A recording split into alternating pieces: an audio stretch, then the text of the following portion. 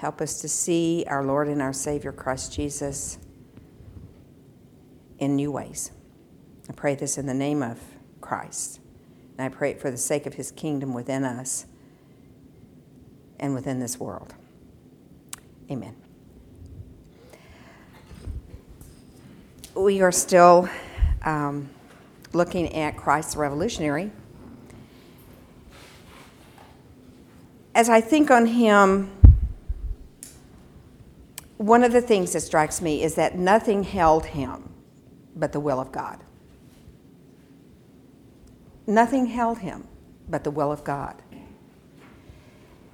He never lost that sense of focus, and it started, as you all know, when he was 12. And he stayed behind, unbeknownst to his parents, as they were returning to their home from Jerusalem. He stayed behind in the temple to talk deep things over with the leaders and the scribes. And as you know, when they came to get him and they were astonished that he had not gone, his parents were astonished that he had not gone with them. He said, "Do you not know that I must be about my Father's business?" From that point forward, he carried a revolutionary focus. It never wavered from his Father. It never wavered from what his Father wanted. All of the distractions that swirled about him never diverted his focus. You know, I often look at the life of Christ, and there's a part of me that thinks of the simplicity of his life, the simplified life he lived. And yet when you really look at the context of his life, there was nothing simple about it except his focus. His interior simplicity is what emanates out to me and makes me think he had a simplified life. And the simplicity was within him because he had a singular focus. But his life was more drawn and pushed and pulled and quartered in the external world than any of us have.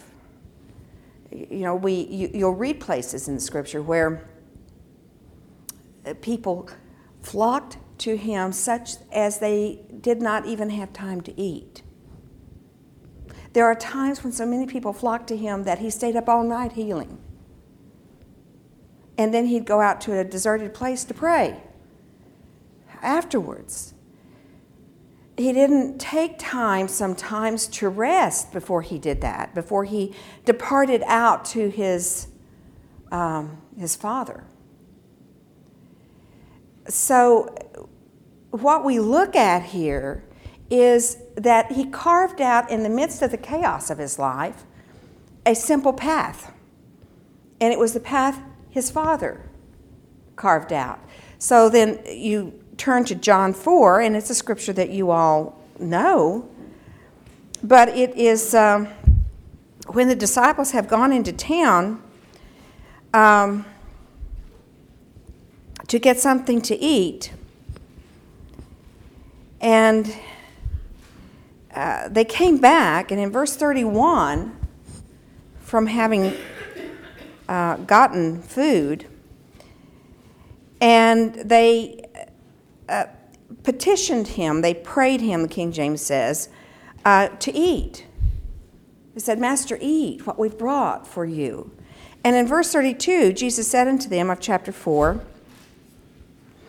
"I have meat to eat that you know not of."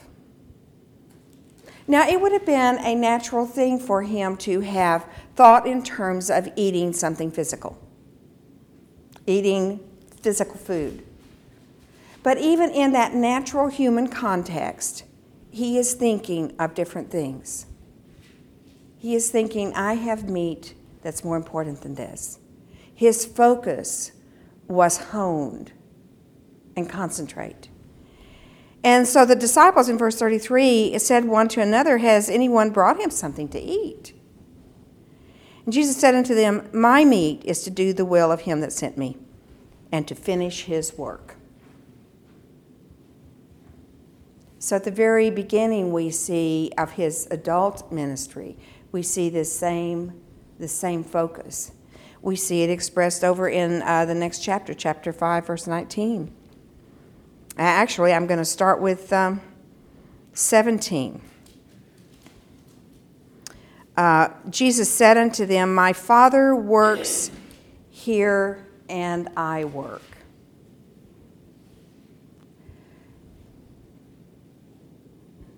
Therefore the Jews, verse 18, sought the more to kill him, because he had not only broken the Sabbath, but said also that God was his Father, making himself equal with God. And then Jesus answered and said unto them, Verily I say unto you, the Son of Man can do nothing of himself, but what he sees the Father do. For what things soever he does, those things also does the Son likewise. This is so interesting. I just think, a whole series of things could come out of this. What he's saying there, it seems to me, is that his Father was at work in the world too. And we think of the Father being up there. But what is he saying here? He says, My Father works here and I work here. That's in verse 17. In the middle of verse 19, what the Son of Man sees the Father do, those things the Son of Man does. Where two or more are gathered. It seems to me that God the Father and God the Son converged here on earth. And that God in the spirit realm was there in some fashion, maybe the Holy Spirit, equally God. They're working, representing the Father, drawing the Son to that place of work. And wherever the Father was, the Son converged with him, so that the work of heaven was established and accomplished here on earth. I think that's such an out-of-the-box sense about Jesus being here, God the Father being there, and God the Father maybe through the Holy Spirit being out here in the world, summoning him, saying, Here, come here. So that was his focus. He didn't do anything unless he saw the Father do it. He's not seen the Father do it in heaven because it has to do with here on earth. I think we could meditate on that for a long time and still not fully understand what that's about. Except that it is for sure about the focus of Christ, and that he didn't do anything unless he saw his Father do it. And his Father is working here, he says in verse 17, and I'm working here. Both. So it gives sort of new understanding and new meaning to where two or more are gathered in my name, there am I with you. Talking about believers, his followers. And even Christ the Son and God the Father converged here on earth together as two, as one. So the power of Christ came in his focus. It came in his yieldedness and his obedience to what he saw the Father do, to what his Father wanted. Turn on over to chapter 7, verse 16.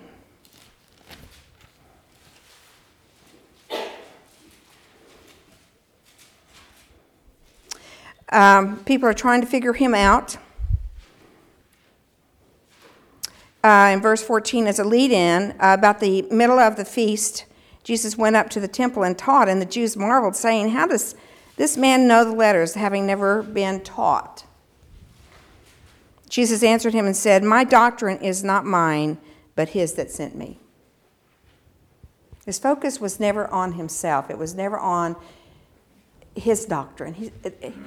My doctrine is not mine, but him that sent me. And this speaks to the humanity of Christ. In Gethsemane, when he says, nevertheless, not my will be done, but yours, it speaks to the humanity of Christ. It speaks to his individuality and the fact that he had his own will. He had his own ideas. But they were always sublimated and never contrary to, because he submitted whatever he wanted to the Father. He wanted not to go to hell and pay the price of hell for us. I mean, he wanted to, but he didn't. He didn't want to be stripped of all that was good and light and true and go into a place where God was utterly, absolutely absent. But he did that because his Father said go.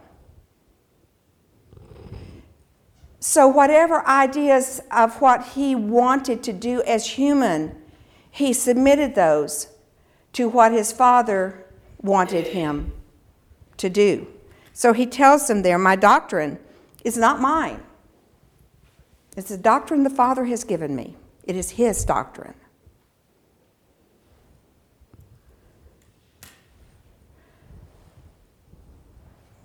So Christ didn't have a separate doctrine, but it was because he didn't even have a separate focus. His focus was what his Father wanted. So he never went to a separate doctrine. He was here for one purpose.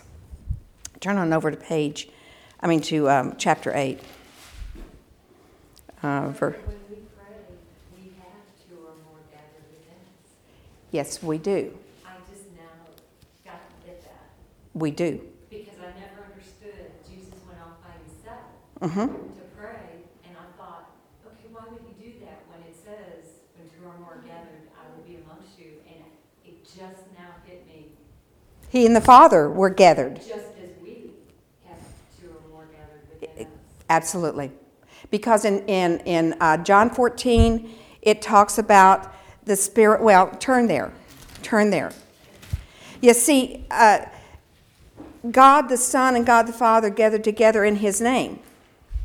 Two or more gathered together in his name. And in John 14, to pick up on, Patty, what you said,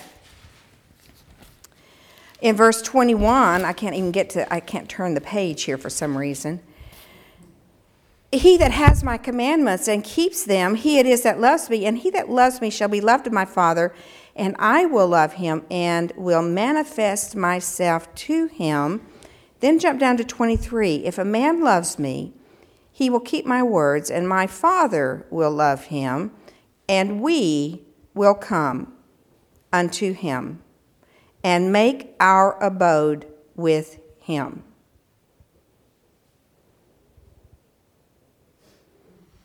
Elsewhere in Corinthians, and I think Galatians, I'm sorry. You get the sense of both. The Spirit that cries, Abba, Father, which is the Spirit of Christ, and the Spirit of God himself. They're both in us in the form of the Holy Spirit. So, yes, in fact, I'm going to be talking a little bit more about that from a different angle on Tuesday night in my conversation on hanging in the balance. Because that convergence stabilizes everything in our lives if we have a focus like he had. Now, it's not going to be as perfect.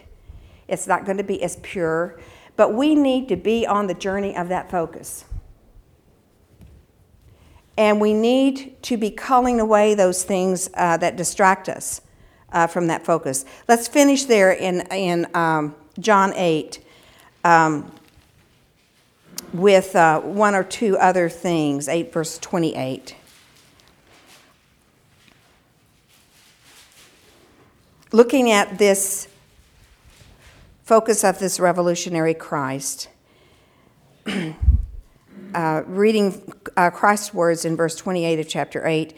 When you have lifted up the Son of Man, then shall you know that I am he, and that I do nothing of myself. But as my Father has taught me, I speak these things. He's been taught. He didn't come into this with the full programming. He didn't come into this planet with the full knowledge. He has been taught as a man. And he that sent me is with me. The Father has not left me alone, for I do always those things that please him. Now, when he asks you and me to yield and to submit ourselves to him, he is not asking us to do that which he has not already done. When we think, this is so hard to submit myself to purity, to submit myself to holiness, to submit myself to the divine, he's not asking us to do anything he has not already done first. He yielded himself to the Father. He looked for the Father and followed him, met him wherever he was. He was taught of the Father. And in that teaching, his focus and his desire are to do what pleases him,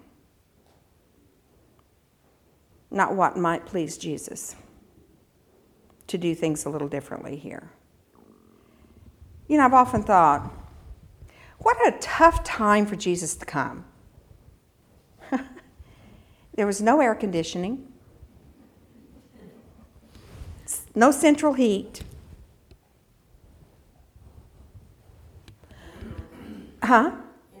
No indoor plumbing.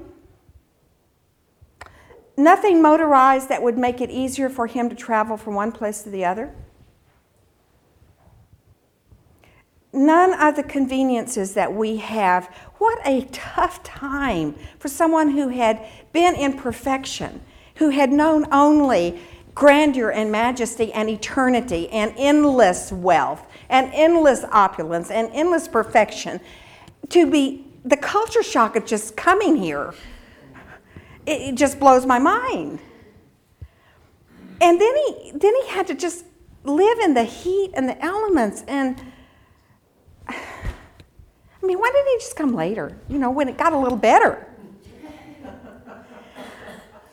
But we wouldn't have known our needs so desperately as they did then.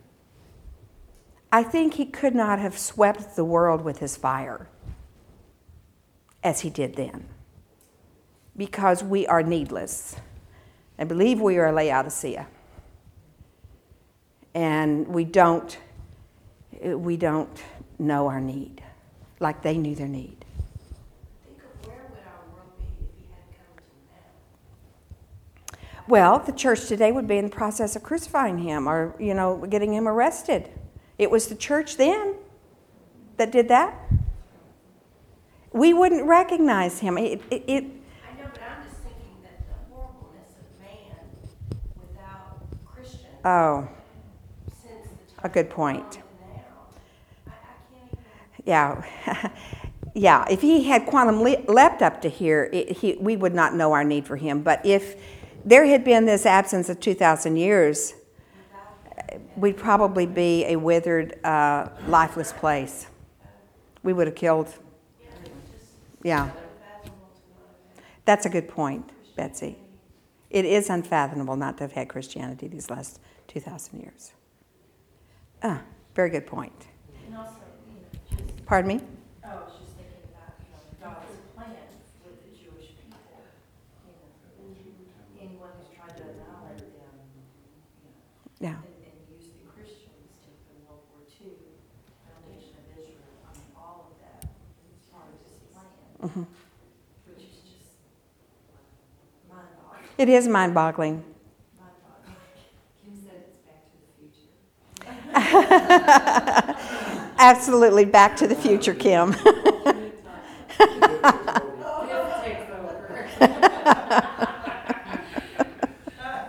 Oh, I love love it. So, But when he did come in the Roman, all the roads were connected, common language, the coins, everything was so set. yeah, it was perfect. It was the perfect time. Yeah, and it was not just the common language, but the Greek language was unique in all of human linguistics. And it's the unique language that was equipped to present the uniqueness of Christ and God to man. Our language isn't. There isn't any other language. The Greek language is the only one that's been so scripted for the divine. No, it was in the fullness of time. But, you just think, he chose something that was not convenient in any way, shape, or form for him. Huh? No, see, it wasn't about him. Is that what you said? Yeah, and that's my point, is that tends to be about us and whether we're convenienced or inconvenienced, what works best for us. And it just wasn't about Jesus. It was about the Father. It was about redemption. It was about saving the world. It was about us. It was about us. Exactly. In fact, let's go to a couple of those scriptures. Turn to Luke 9.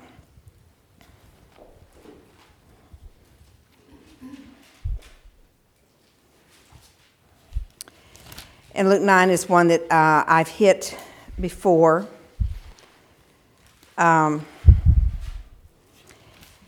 But it speaks to this being, in a sense, as Mike said, about us. In verse 55, this is where the disciples have been sent out to prepare the communities for Christ's arrival in their midst.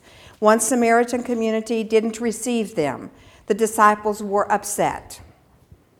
They had just been empowered as Elijah had been empowered. And so they wanted to use that power to maybe call down fire from heaven, as Elijah had done, to teach them a lesson, to discipline them, to punish. Not discipline, punish them.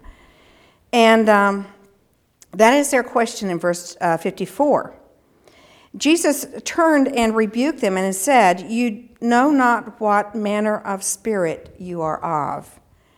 For the Son of Man is not come to destroy men's lives, but to save them." John 3:17, "Come not to condemn the world," not to condemn, not to judge, but that the world through me might be saved. I've come, he says in Matthew and Luke elsewhere, to seek and to save the lost.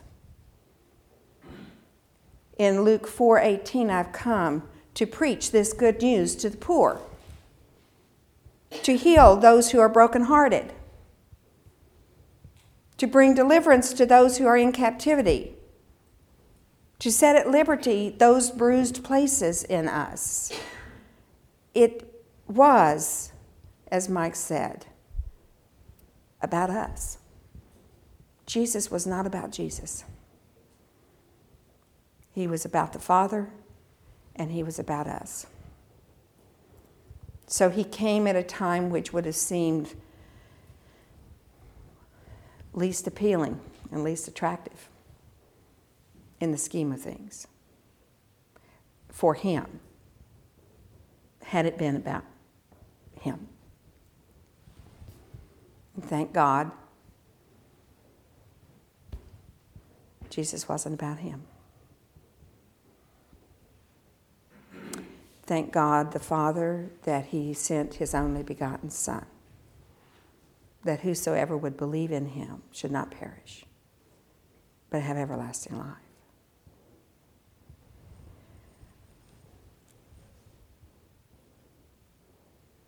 John 6:27, I think I've skipped that, and I've got that written down, and I'm trying to think what that is.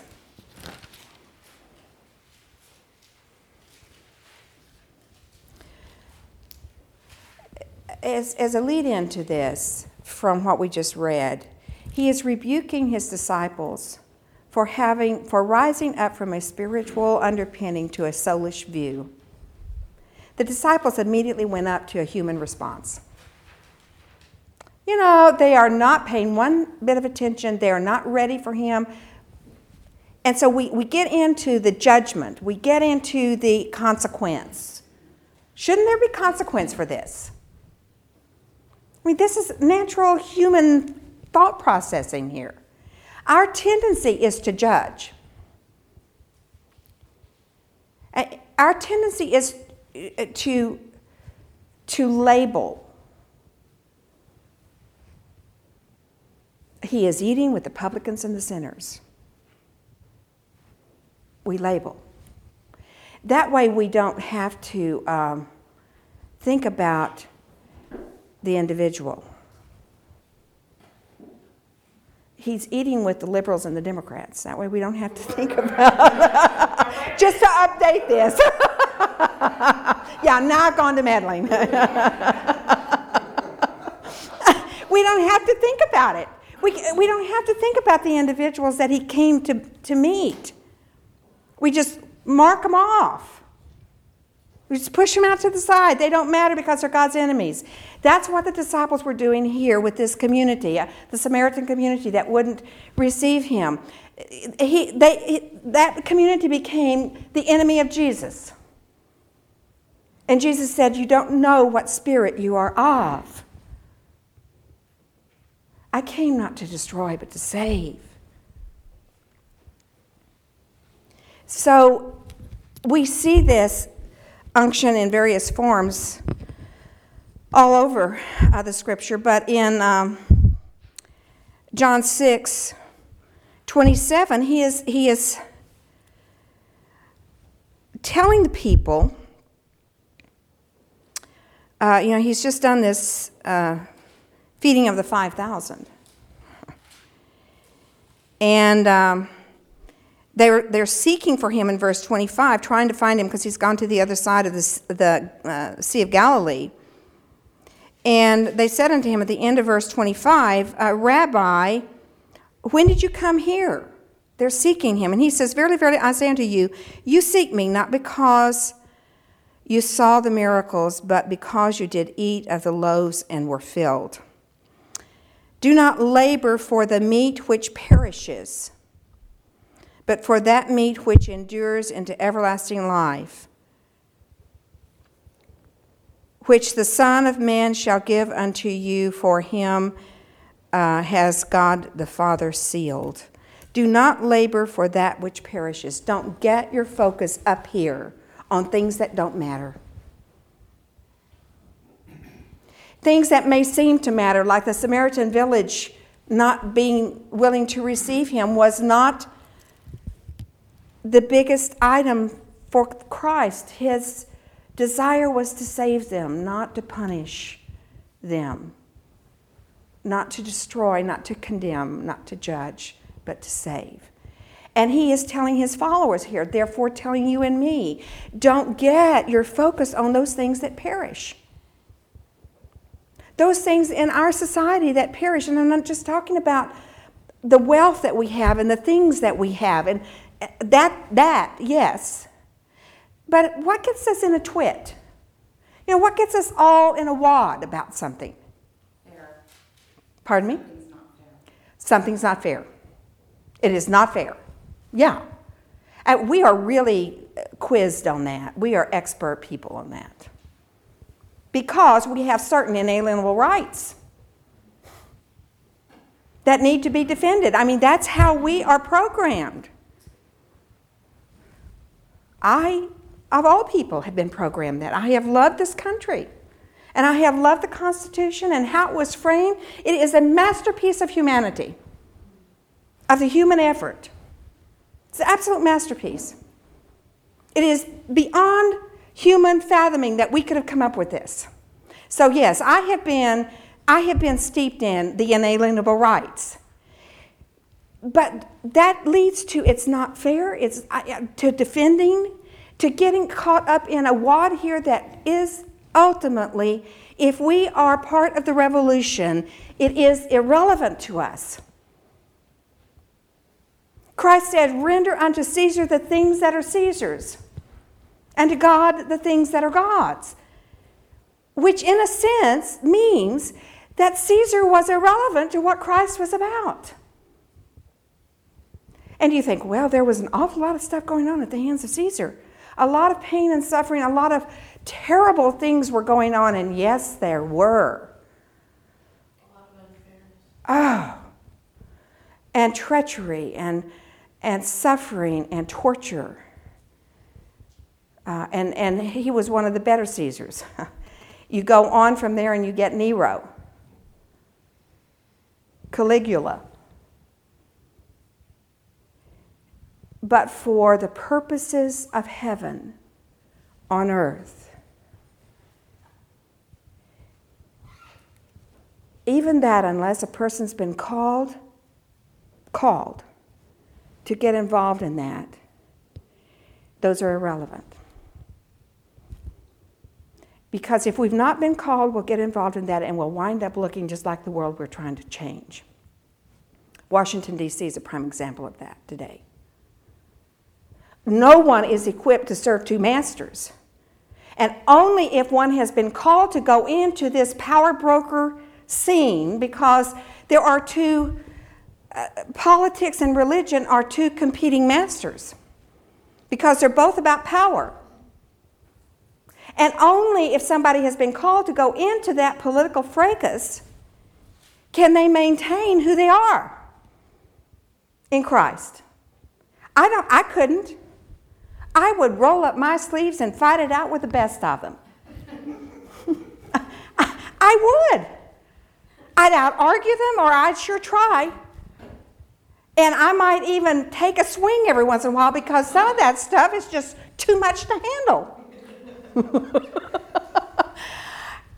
I know I can't go there and remain focused on who I am in Christ and what Christ is about here. Because I would get all embroiled in the legislation, in the rightness and the wrongness, and the idiocy.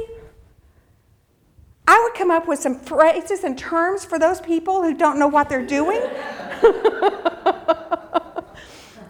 I would. I think only someone who has been called to go into that cauldron has a hope of being Christ's person truly there and not losing their focus. I think few are called, because ultimately he's not about Caesar. He's not about the labels. Because there are people who are good and decent people who are liberals. They're not evil. They just look different and think differently than the conservative mind does. He's after their soul. That's why he died. He came to seek and to save the lost. He came not to destroy, not to condemn, not to ridicule, not to label, not to get caught in the fracas of Caesar. He came to save.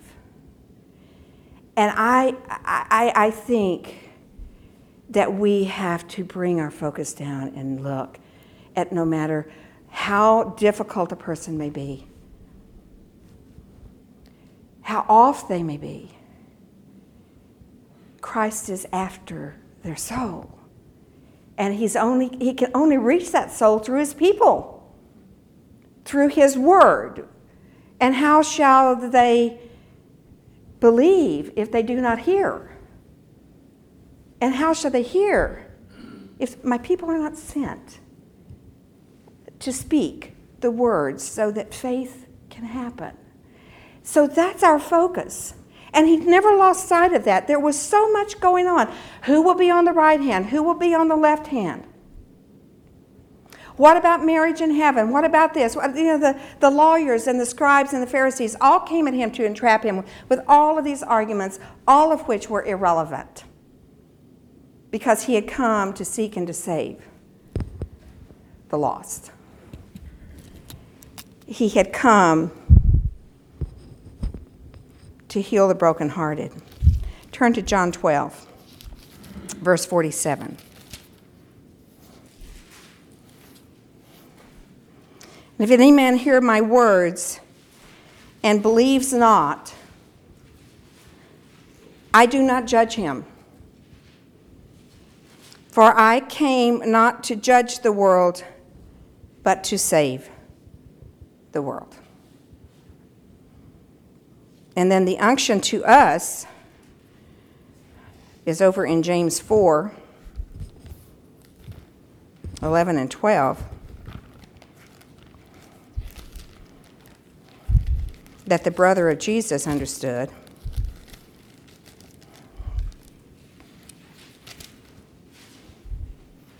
Speak not evil one of another, brethren. He that speaks evil of his brother and judges his brother speaks evil of the law and judges the law. But if you judge the law, you are not a doer of the law, but a judge. There is one lawgiver who is able to save and to destroy. Who are you that judges another? If I judge, I'm not in obedience. I am not doing the will of him that sent me. I'm being a judge. He didn't send me to be a judge. But he's saying, if I'm judging, then I'm a judge. I'm not doing the law, I'm judging. If we want to obey the law, we must love. The greatest commandment, the greatest law, is that we love one another. That we love the Father, the Lord our God, with all our heart, our soul, our mind, our strength. And we love our neighbor as ourselves.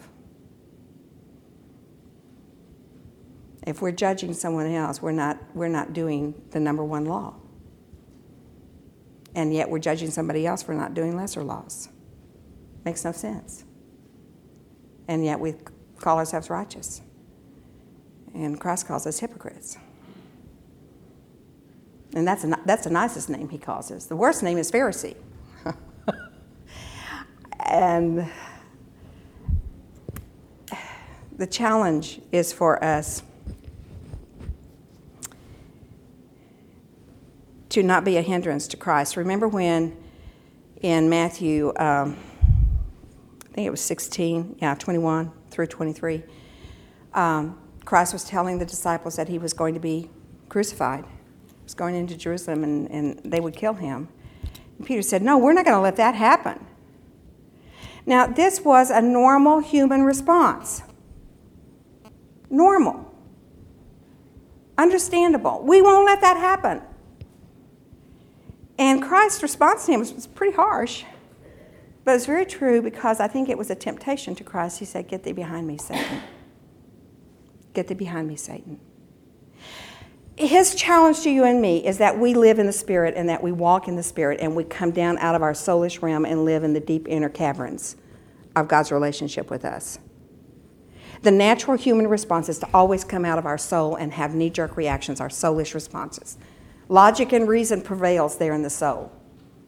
It made sense to bring consequence to the Samaritan village that wouldn't receive him. Made sense, humanly speaking, in the soulish response system. It makes sense to get upset with people who are not believing. And he's saying, you do not know what spirit you are of. Be in the Spirit. Come out of the soulish realm. He is asking you and me to walk as he walked. He's asking you and me to come down and live and be and breathe and walk in the Spirit and abdicate our soulish perceptions, because we are not about what the world is about. We are not about the soul's values. We are not.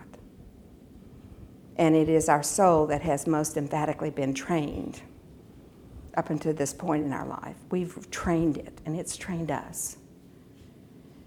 But he says, in your patience, possess ye your souls. What is possessing our soul?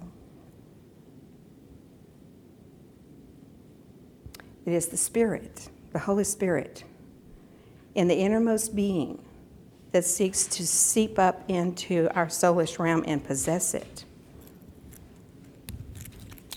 so that we might walk as sons of God. So we see then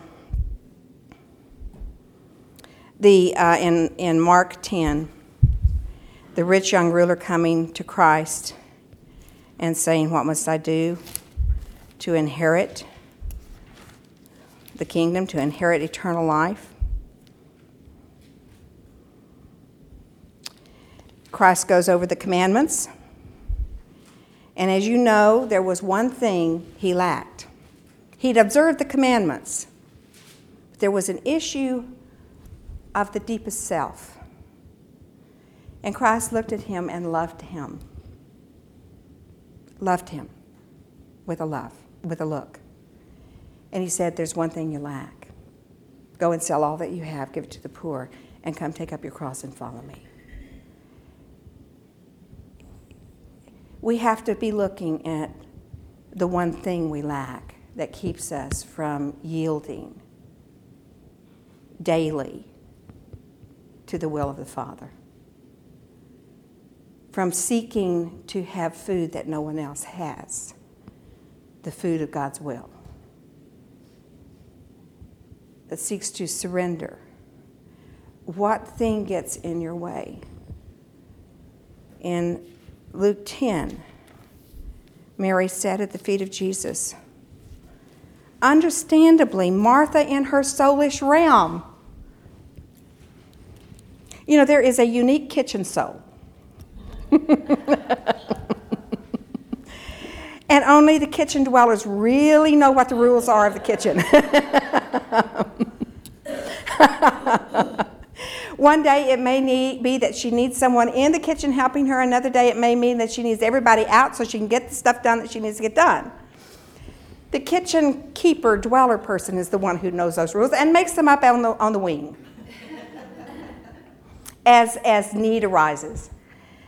So here is Martha, understandably upset that she is making this meal for all these people, particularly the master.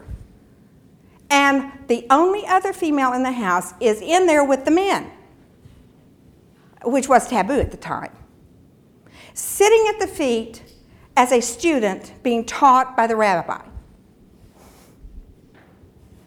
With the men. A no-no. A social faux pas.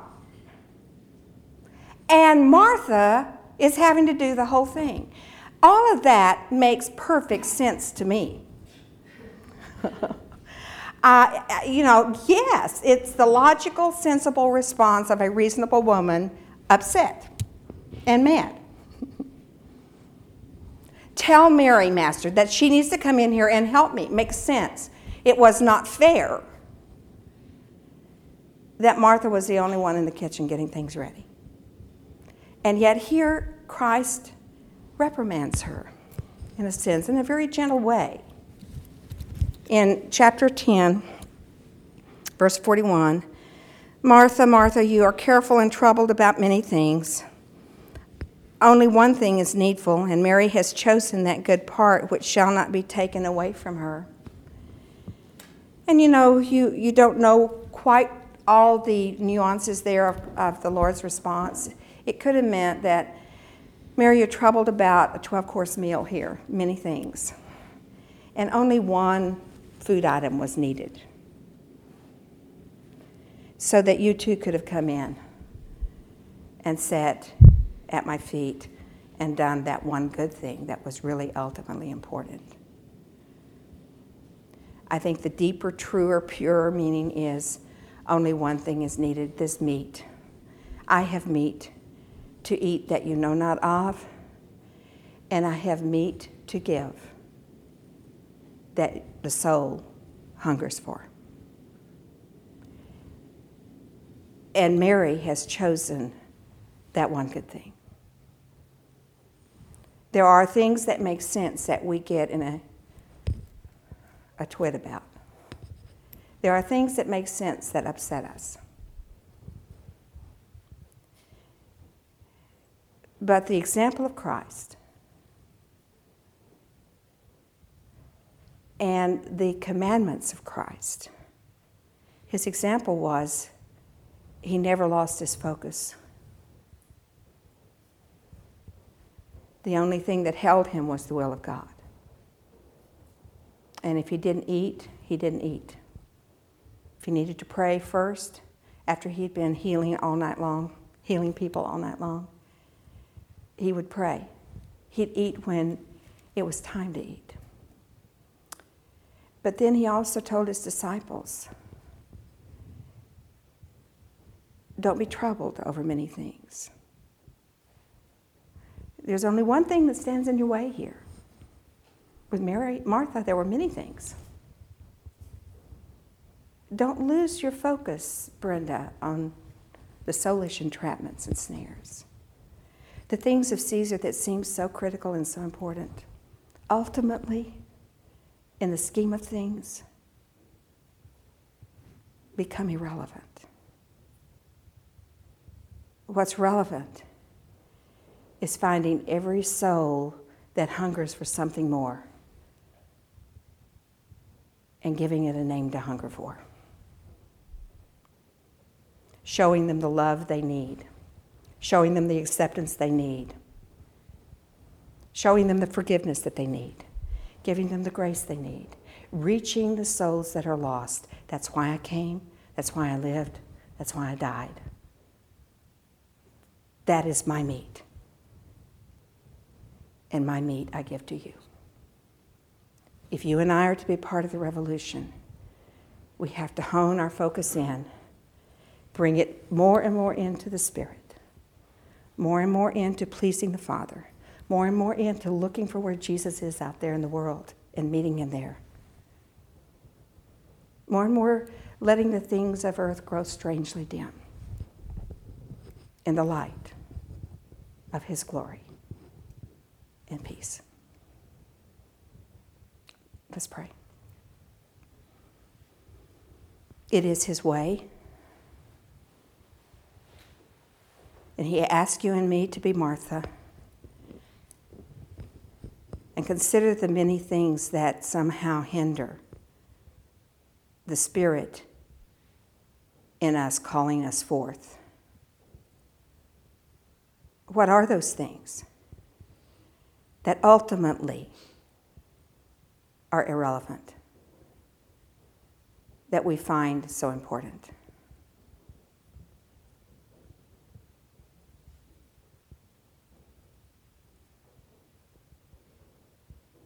What are those natural soulish responses that you and I tend to give? That makes sense,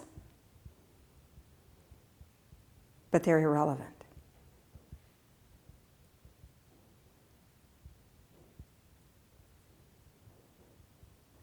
That may even hinder the saving spirit life of Christ.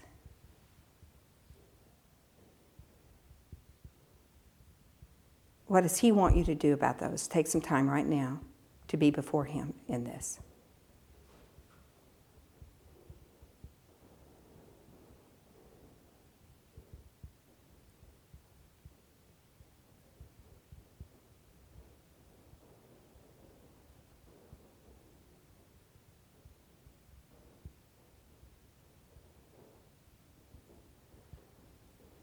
Father God, I ask that your Spirit would stir deep within us all and speak to us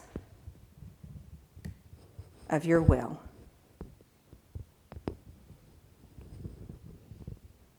of your ways, and stir up a flame in us that so yearns to walk in your Spirit and in your ways, that we will let go of those irrelevant things in our lives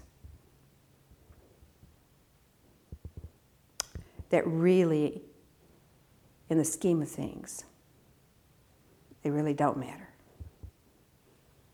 Help us to have a hunger and a thirst for what does matter. Help us, Father, to train our focus and keep it honed on you, and remind us quickly through your Spirit's jerking of our reins when we have lost our focus, and are out there in our soul, romping and playing in the fields of our soul and calling it your will. Remind us when we're doing that and bring us back home quickly. I pray this in the name of Christ, our Lord and our Savior. And I pray it for the sake of his Spirit kingdom within us. Amen.